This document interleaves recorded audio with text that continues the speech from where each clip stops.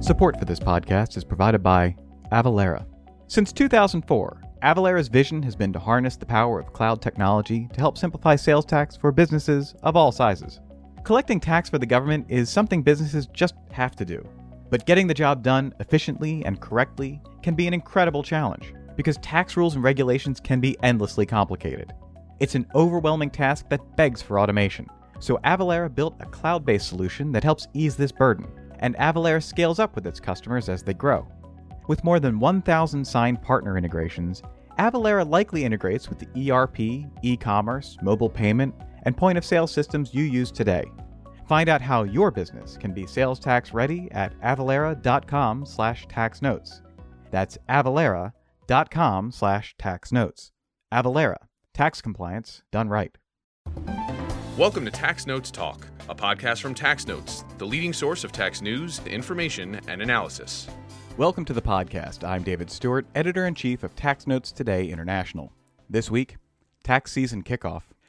February 12th marks the start of the 2021 U.S. tax filing season. But this year, much like last year, will be far from normal. First, the IRS announced that the tax season will begin 3 weeks later than in previous years. This is the second filing season since the start of the coronavirus pandemic, and the third since the Tax Cuts and Jobs Act took effect. This has presented taxpayers and practitioners with some familiar, but still unique challenges. Here to talk more about this is Tax Notes senior reporter William Hoffman. Bill, welcome back to the podcast. Hi, David. Thanks for having me back. Now, I understand you talked to two practitioners about the 2021 filing season. Can you tell us about them?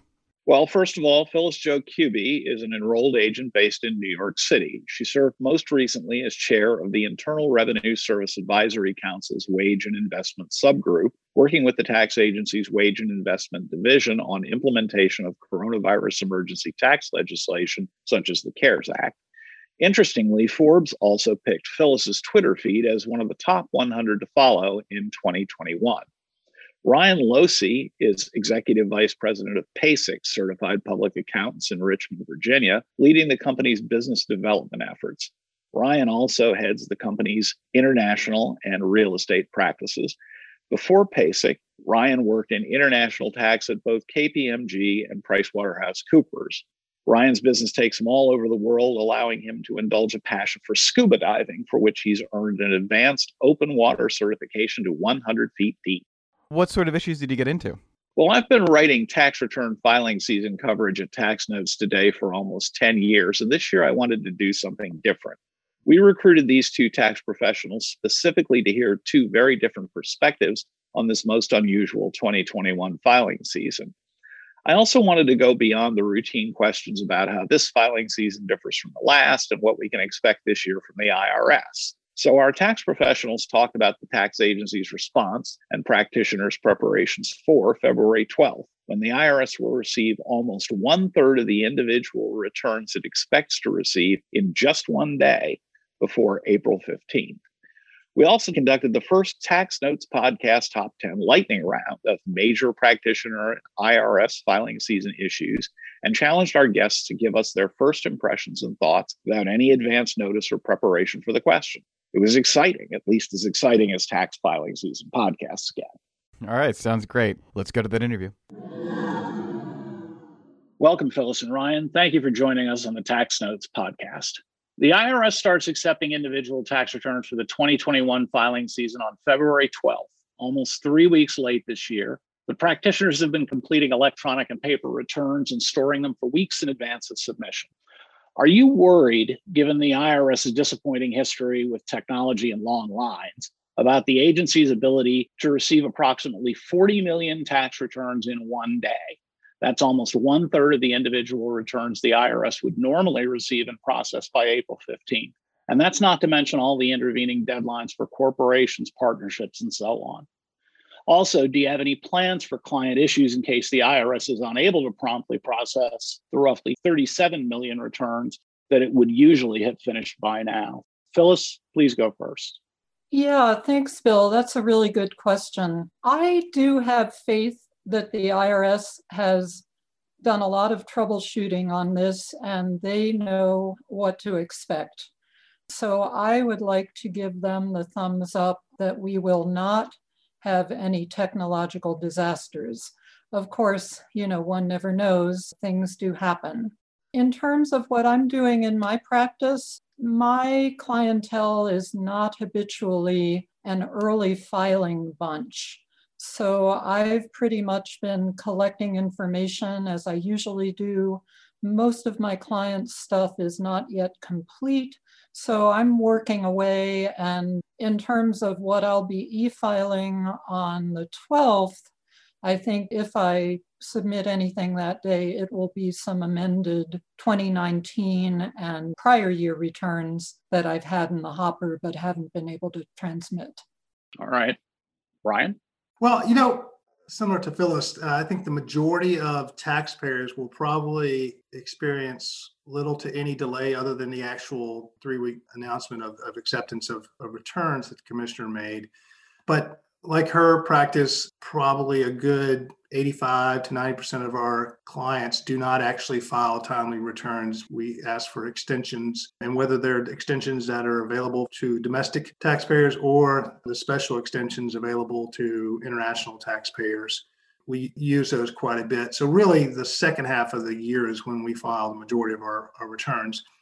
And I will tell you, those are the ones I'm more concerned about that the IRS processes correctly. If the 10 months or the last 10 months or 11 months is any indication that the service's ability to process timely, chronologically, in order, amended returns that were filed pre-COVID, also during COVID, as well as applying payments correctly, whether those were payments made on the extended due date that the Commissioner and Treasury extended us last year to July 15th, or whether it's just amended returns where you're choosing to apply the refund claim to a subsequent year.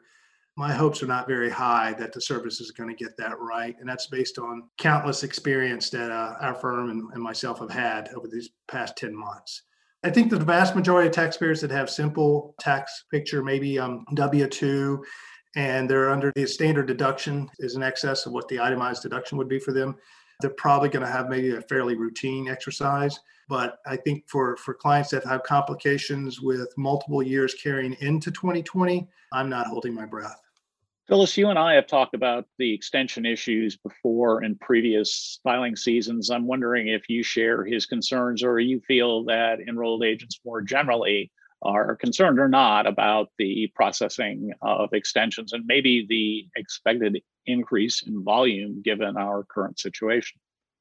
Yes, I do. I do agree with Ryan. And, when you ask about how the transmission of returns will go, that's one issue. You e-file a return. If it gets through the system without any immediate rejections, that's step one. But then, after that, there is a lot of stuff that goes on behind the scenes at the IRS. Returns get flagged for identity verification. They get flagged for errors. There are various other processing things that go on in the background that can delay. And in terms of what Ryan said about the ordering of things, that can definitely create a big mess. And in terms of extensions, you get another layer of filing. And if you have clients that are apt to have balances due, you want to set up the payments with the extension. So that's another layer of work. So I do think, I and my enrolled agent colleagues and all tax professionals do have some tremendous concern about these issues. Interesting. Phyllis, you and many other tax pros have noted to me how important IRS and state tax conformity is. Harmonizing deadlines, tax forms, regulations, United States tax law, and how important that is to tax practitioners' practices during filing season. Can you tell me how much time and what kind of work the current state and federal systems impose on your particular practice, and whether and how the IRS or the tax profession might minimize the troubles of tax conformity?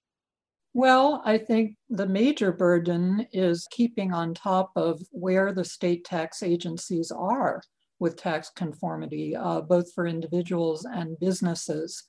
I know New York State which as a general rule did not conform to a lot of recent tax legislation, just within the last couple of weeks came out with some guidance that, was a big sigh of relief for people who file New York returns because they are conforming on some of the retirement provisions in the CARES Act and the Secure Act. And we have a lot of issues that we thought were really going to be messes. For instance, if somebody decided to take advantage of the federal 3-year spreading out of a retirement distribution, and if that weren't the case with the state, you'd have issues, not only filing the tax return and reconciling, adding things back on the state return, but also you'd have huge issues with basis going down the line. So, keeping on track of these things, it takes a lot of time. And, something that I looked at yesterday might change today. So I know, having a practice where a lot of people do a lot of different state returns, I'm going to have to make sure to, go and check out those websites before I file anything. And then it's not only a matter of the state taxing authorities, it's how are the software vendors able to keep up and incorporate last minute changes into our tax software. So we've had issues before where it's like, well, I know that this was finalized weeks ago, but hey, Thomson Reuters, that's my tax software vendor, why haven't we incorporated this? And, I totally get it that it's a nightmare for tax software vendors who have to test all of these things with the IRS, with the state tax agencies, and it's a big issue. Interesting. Ryan, how does your real estate and cross-border international tax experience compare with Phyllis's, especially considering, at least as far as I understand it, that the U.S. tax professional is more or less at the mercy of foreign authorities over which he or she has no control?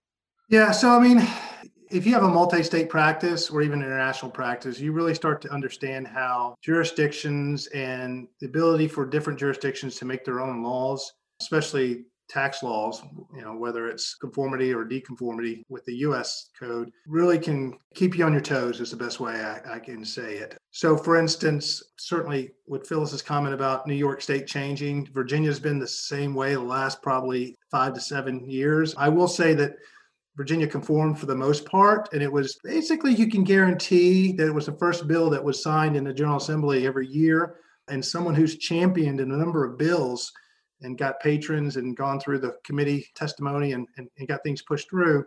That worked, except when you had a changing General Assembly. And if you've watched kind of the political side of Virginia, it's changed. And what happens is although something that to us professionals is supposed to be kind of routine and you would think it would be an easy passage, all of a sudden becomes a bargaining chip. And we're waiting 5-6 months after the year end to even know what the prior year tax laws are going to be, which is what we've been waiting on the past 5 years. Even so, right now, we're still waiting. We don't know what Virginia law is. So I think that, as a practitioner doing the federal side, there's not retroactive treatment at the federal level unless it's beneficial. They're usually not going to do something that's negative on a retroactive basis. But, if you got a multi-state practice, you have 50 states, and that's where you realize like every state can really write its own rules when it comes to income taxation for the most part. And that is a struggle. You have to have a team that's dedicated to following it. What you try to do is get a sense of the clusters of your clients so that you can monitor those clusters on a daily basis or definitely weekly basis. Now, on the international front, it's a little different from a standpoint of they're entirely sovereign countries that have really no obligation to U.S. law. And so when you get clients that have assets abroad, and whether those are business assets or certain types of investment vehicles, a lot of times you're at the mercy of a number of different people. It could be foreign trustees, it could be foreign brokerage or investment advisors, it could be foreign chartered accountants or foreign tax attorneys, or just having to really push your client to advocate and persuade them to meet the U.S. deadlines because they have their own separate deadlines and they have their own business cycles. And so that's where it gets a little tough, because in the international piece, not only we have to, take into account other countries' finalization of tax returns and financials and provide that information timely so we can do the conversions to U.S. tax principles.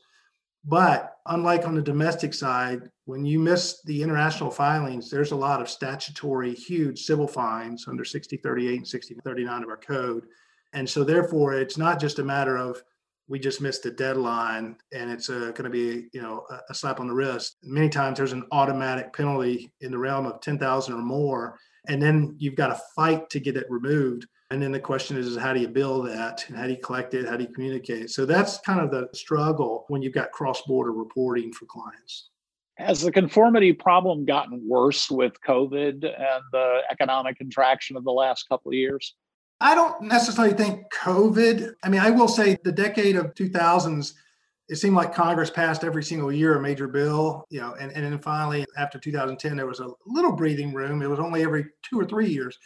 I think what happened is COVID intensified the ability to demonstrate if you couldn't work and be productive in a remote setting, then your customer and clients really saw it. It stood out. And in particular, the service and all of its different departments and even state tax authorities, just having people available to man phones or departments to process POAs. I mean, it just jumped out dramatically. And so the amount of time that we're spending just trying to get the service or tax authority to address our issue, not fix it, just address it so that we can communicate to the client that it's actually going to be resolved has dramatically gone up. But it was going up anyway at the federal level anyway because of the reduction in workforce at the IRS over the past decade.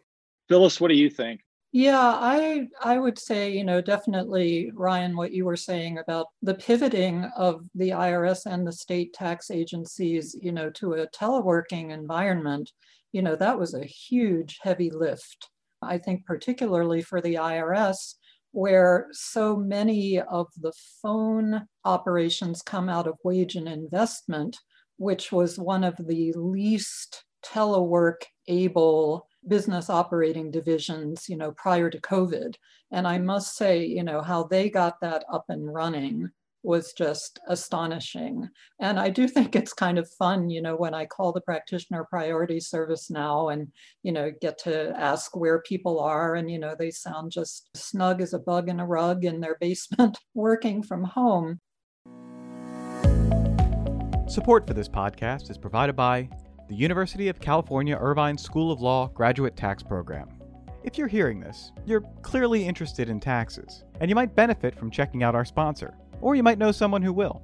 The UC Irvine Law School offers a 1-year, full-time program that's been ranked the #1 graduate tax program on the West Coast. Students can expect a unique academic experience that combines in-depth doctrinal work and practical perspective to prepare students for successful careers in tax law.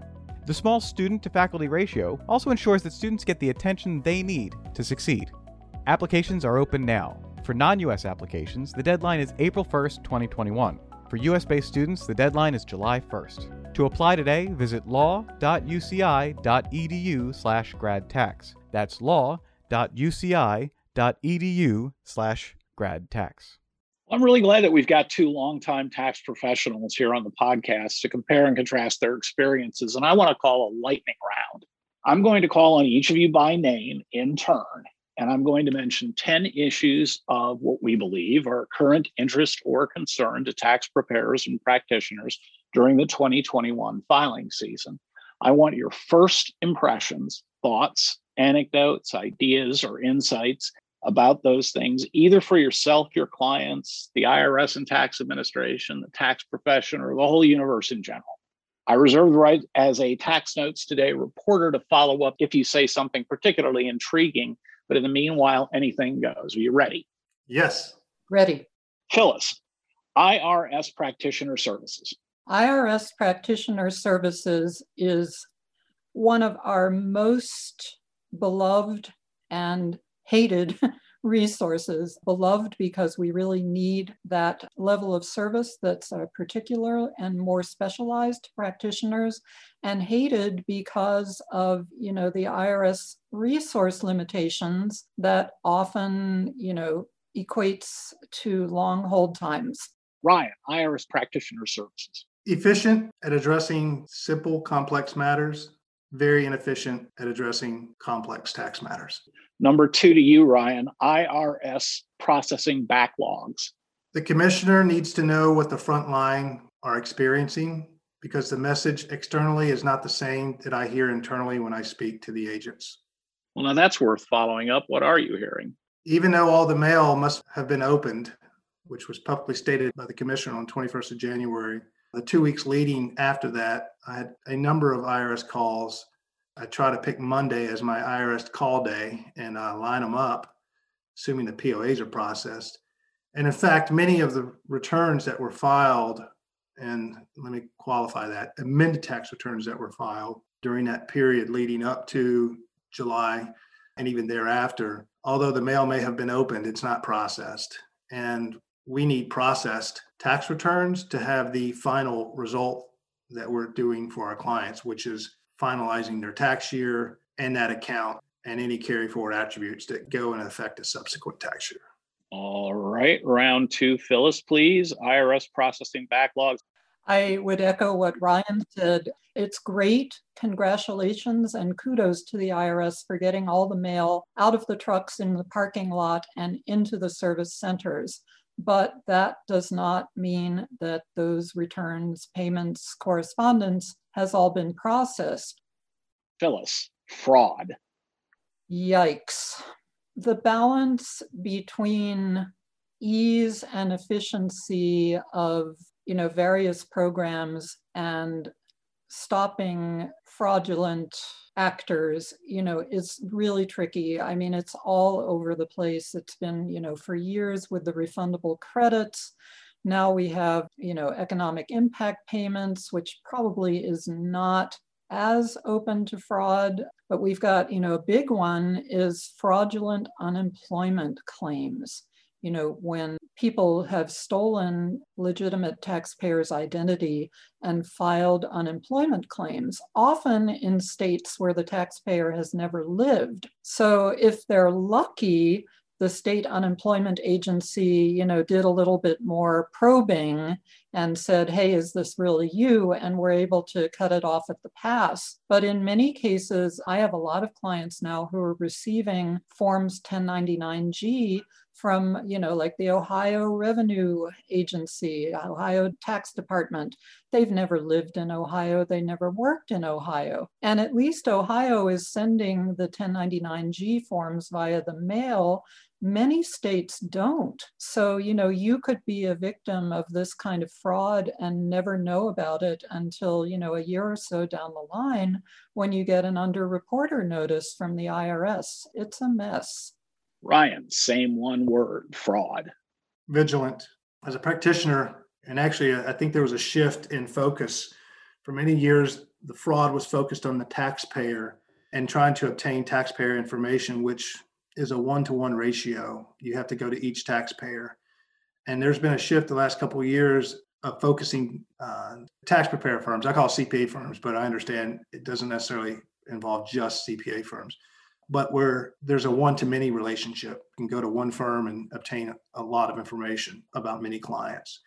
And so you have to be vigilant, whether it's on the personal level, monitoring your credit or having locks on your credit or understanding transactions in various accounts, debit, credit accounts, but also for your clients, but also your firms having, cybersecurity audits periodically by outside independent firms that can tell you honestly what your threats are and weaknesses and reporting on that. You're not going to ever eliminate it entirely. And so what you can do is be vigilant about minimizing it. Okay. Ryan, round 4 to you to begin with. Your tax practice on COVID-19 in 2021. Will likely be just as strong as 2020. Same question to you, Phyllis. Your tax practice on COVID-19 in 2021. Yeah, I'd say, it's kind of the Tax Professional Full Employment Act. I don't think we're going to suffer for lack of business. There's going to be, in my practice, where I have a fairly one-to-one relationship with my clients because, I am the chief cook and bottle washer. I don't have staff. Many of my clients I've known for years, and, I do have a little bit more of an individual relationship, and a lot of them need a lot of hand-holding. I anticipate that hand-holding is going to be on steroids this year. And, there will be a big issue, even for the individual filers. Do you file now? Do you wait? What are the, really weighing the checks and balances on that, because many taxpayers have other reasons that they need their 2020 returns yesterday, whether it's financial aid, whether they're applying for, PPP loan or shuttered venue operations grants and need their 2020 numbers. So many things. But then, we have some significant proposed legislation. And one thing in particular that caught my eye was a bill that was proposed to exempt the first 10,200 of unemployment from federal taxation on the 2020 returns. So that could be a big game changer for many of my clients. I have a lot of people in the performing arts, almost all of them have collected both regular and pandemic unemployment benefits. And, that could really make a difference for them. Okay, lightning round 5, Phyllis, Paycheck Protection Program. Okay, Paycheck Protection Program. Boy, first we had the first Paycheck Protection Program, which had its own set of rules. And we had guidance that, if you applied for loan forgiveness through the PPP, you couldn't deduct the expenses on your tax return, and that created a big brouhaha. And then we had the Consolidated Appropriations Act of 2021 that clarified that yes, you could deduct the expenses that you used for the PPP loan. And oh, by the way, before you couldn't apply for PPP and the employee retention tax credit, but now you can, but you can't use the same expenses. And there are all sorts of other things. So, I'm looking at smaller businesses, whether or not they use a tax practitioner, and thinking, what resources are they having to pull away from other business operations to learn about, implement, and comply with these provisions that, have changed pretty dramatically over the past several months. Ryan, Paycheck Protection Program? Complex for all the reasons Phyllis said earlier. These are the computations we're having to go through right now to see, it was simple in 2020. You either claimed the credit or, applied for PPP. It was one or the other, it's not both. And it made it very simple. The majority of our clients went with PPP loan applications. Now you have something that's retroactive. It applies for first 2 quarters of 2021, but now you have something that's retroactive, regardless of whether you took PPP. And now you're having to bifurcate, qualifying wages during the time period, but not only on a decrease in revenue, but even if there was a partial or full shutdown, which definitionally that's challenging in certain lines of businesses. And then also, we're still waiting on guidance that our main trade association, the AFCPA, has asked specifically the commissioner and Treasury to address is, can you claim, ERTC on not the same dollar that you use for PPP forgiveness, but the excess? Because there was a limit on what you could claim for PPP expense forgiveness. It wasn't unlimited. It was based on a presumed 100,000 annualized salary. And so if someone was paid more than that, could that excess? And what did they use for their testing period? Was it the 8-week or 24-week? So that question has not been answered. So what does that mean? It means clients or taxpayers have to delay and pause and wait until we get that answer. Ryan, to you, 6th round, employee retention tax credit. Who pays for it? Understood. Phyllis, employee retention tax credit. Complex. Ryan, well put. Ryan, $3,000 child tax credit. Seems excessive unless you reduce the income threshold for qualification. And again, there's an acute section of the country that really has been devastated by this. I think it's more in the travel, leisure, retail, more of the retail merchants, not necessarily the big box retail, but the small retail mom and pop shops, and then obviously in dining restaurants for the most part. And obviously the employees that are employed by those establishments. But there's also a lot of businesses that have actually performed well, and a lot of probably individuals as well, because they're not paying commuting cost. They're not entertaining and doing leisure activities. All of that is cash flow I think I saw it was either a NerdWallet or some kind of financial report that cash savings is at an all-time high in the US. And so part of me thinks that, people are not having the ordinary spend that they would normally have in a post-pandemic or even pre-pandemic. And so at what point do you really need to continue to basically exhaust the Treasury or the US balance sheet? That's my concern. Understood. Phyllis, $3,000 child tax credit. Yes, I do have a client base where more of my clients would be underneath the phase out limits and able to take advantage of this. It's a big change and, it will require being paid for, as Ryan said. Ryan, 8th round, a 3rd round of economic impact payments, $1,400 each. Yeah, my thoughts are if you're going to do a 4th round, make it very acute and really narrow who can qualify, whether that's a business or an individual. My thoughts is if you're coming out of pandemic, just the natural process of coming out of like a recession, things are going to get better and you should be experiencing that. And so typically that's when the government eases off the accelerator. Okay, Phyllis, 3rd round of economic impact payments. Right. I agree with a lot of what Ryan said. It's very difficult to determine someone's need simply from numbers on a tax return. I think that's always been the case. There are people who have very low adjusted gross incomes and taxable incomes who actually are doing quite fine and, are probably putting these payments into savings. There are other people who look on paper like they would not qualify and, they're so-called higher income that are actually suffering greatly. So, it's really tough. I know that there's not a way to exercise more judgment than that from the IRS or the Treasury's perspective because they simply don't have a lot of the information. 4th round of economic impact payments. I repeat, Phyllis, a 4th round of EIPs. I would probably repeat my answer. I think maybe we really do have to look at lowering the thresholds. But again, you're never going to be able to have a simple answer that's going to apply to everyone fairly. Final round, round 10, to you, Ryan, first, April 15th. Will it get extended again, just like last year's extended deadline that was moved to July 15th? You believe it will be that way again?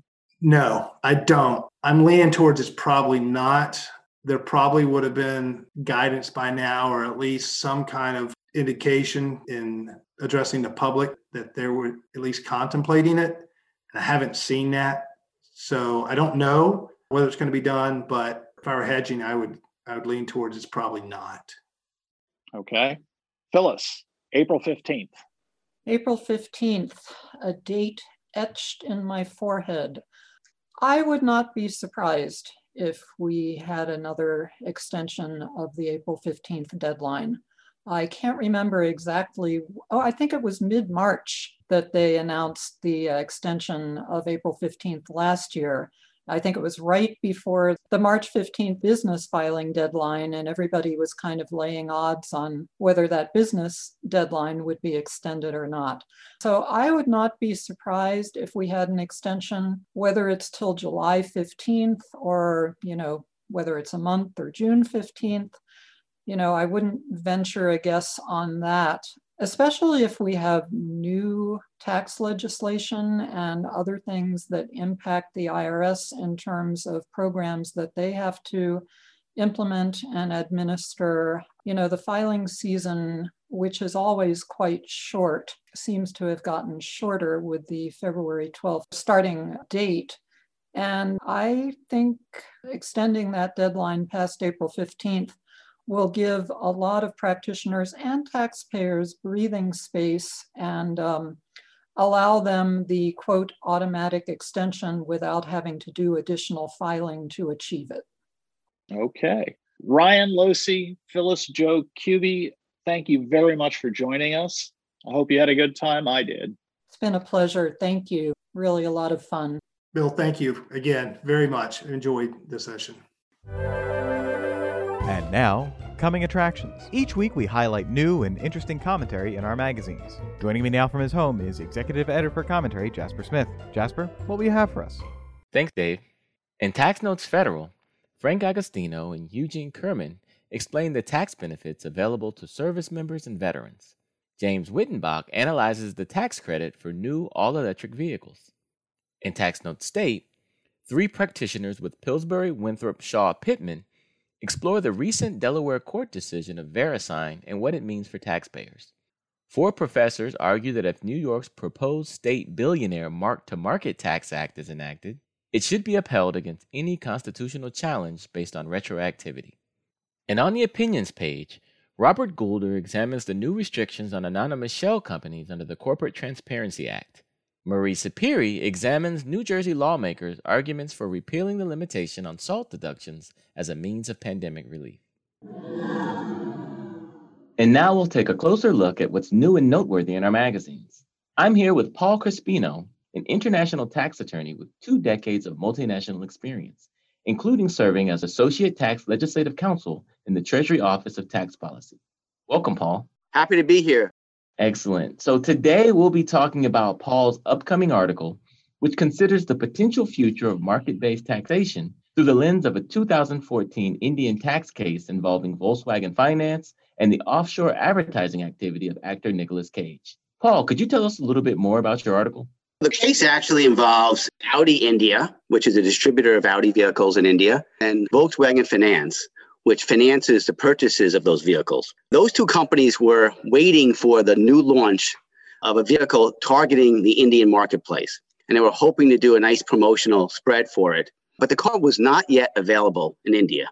So they decided to hold the event in Dubai, in the UAE, and that's where the car was. So what they did was they flew in 150 guests as people who were journalists and prospective buyers into Dubai. And the centerpiece of that event was a 3-hour appearance by the American actor Nicolas Cage. He was driven up to the event in the vehicle. He was interviewed by an Audi India representative, and then he mingled with the guests. And for that 3-hour appearance, he was paid $440,000 US plus cost. Now, the two companies, Audi India and Volkswagen Finance, they deducted the cost of the promotional event on their Indian tax return, which makes sense, right? Because they're Indian companies and this is, part of their business. But they never withheld any payment on the $440,000 they paid to Mr. Cage. And on audit, the auditor found that that payment was actually a royalty and subject to withholding tax. That decision was appealed to the appeals office in India, and that was upheld by the appeals office. Ultimately, Volkswagen Finance, which is the named party in interest, they appealed that decision to the tax tribunal in Mumbai. And the tax tribunal ultimately upheld the government. And it did it not on the basis of a royalty, as you would have thought, because that's what the auditor found. Instead, they believe that the payment was an Indian source payment. And to get an Indian source payment, you need to have nexus. So the real question became, well, where is the nexus between Mr. Cage's activities in Dubai and the Indian business that he was supposed to have a connection to? Well, the tribunal spends a lot of time in the decision focusing on the business activities of both Audi India and also Volkswagen Finance. And it finds that they have a very close connection, and their business connection is such that under the Indian law, which has a rule that says you could deem activities to have arisen and accrued in India to the extent there's a business connection, the tribunal finds that rule applicable because of the business relationship that the event had to the two sponsors' business. Now, the problem with that conclusion is, how does that make Mr. Cage having that business connection? Because that was what the law requires. It requires that Mr. Cage has that connection, not the two sponsors. And that was something that was brought up by the Volkswagen Finance during the trial. They said, well, how could it be that Mr. Cage, who performs services, is pulled into the Indian tax net based on a sourcing rule? And they pointed to the existing authorities, which basically cite the international norm that services are based and sourced based on whether activities occur.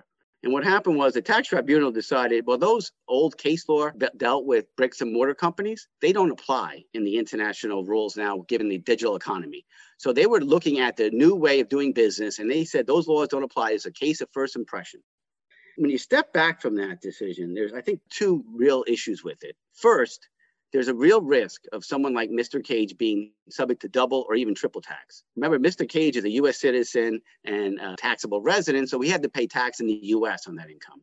The real question was, could he get a foreign tax credit for any withholding tax paid to India? And the reality is, if you go back and look at the September 2020 regulations that were issued by the U.S. Treasury Department on foreign tax credits, they now say that you would need, and these are proposed regs, of course, that you would need a jurisdictional nexus based on international norms. And those norms, as I mentioned, are based on having services sourced at the location of where they're performed, not where the recipient is. So in theory, he would not be able to get a foreign tax credit from the US government, and he'd be paying tax in the US and also in India. So I think that's one of the significant issues with this case. And the second big problem I think I have with the case, as I mentioned in the article, is that this is a court decision. This is not a legislature making this decision. And even though they may have looked to existing Indian law, they stretched that law beyond reason, right? They stretched it to include things that were outside of international norms. And what we need really to do is have an international consensus on this type of activity.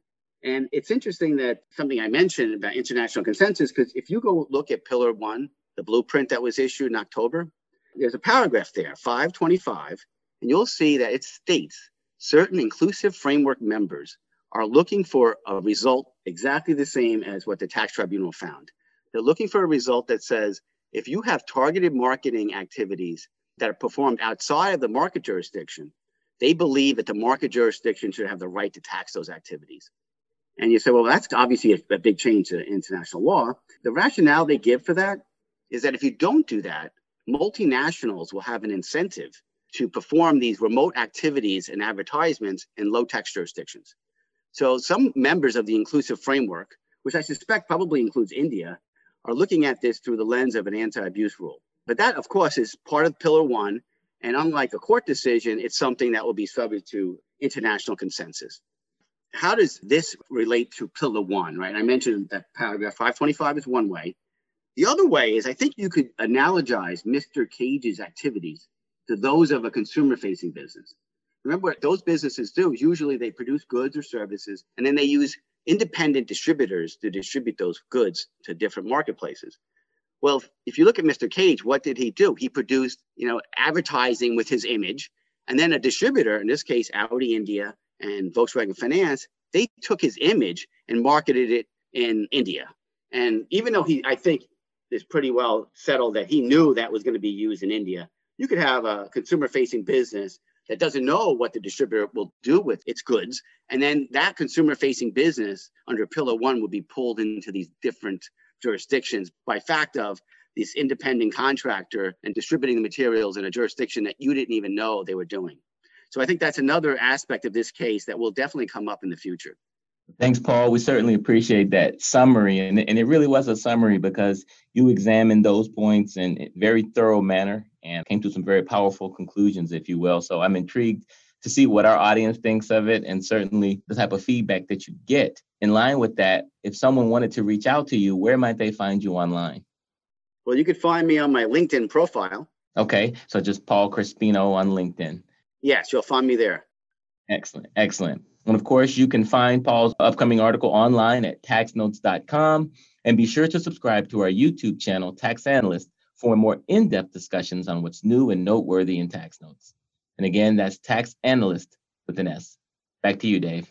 You can read all that and a lot more in the pages of Tax Notes Federal, State, and International. That's it for this week. You can follow me online at TaxStew, that's STEW, and be sure to follow at Tax Notes for all things tax. If you have any comments, questions, or suggestions for a future episode, you can email us at podcast@taxanalyst.org. And as always, if you like what we're doing here, please leave a rating or review wherever you download this podcast. We'll be back next week with another episode of Tax Notes Talk. Tax Notes Talk is a production of Tax Notes. You can learn more about us by visiting www.taxnotes.com/podcast. When major media wants the straight story, they turn to Tax Notes. Thank you for listening, and join us again for another edition of Tax Notes Talk. Tax Analysts Inc. does not provide tax advice or tax preparation services. Nothing in the podcast constitutes legal, accounting, or tax advice. A full disclaimer is included in the transcript.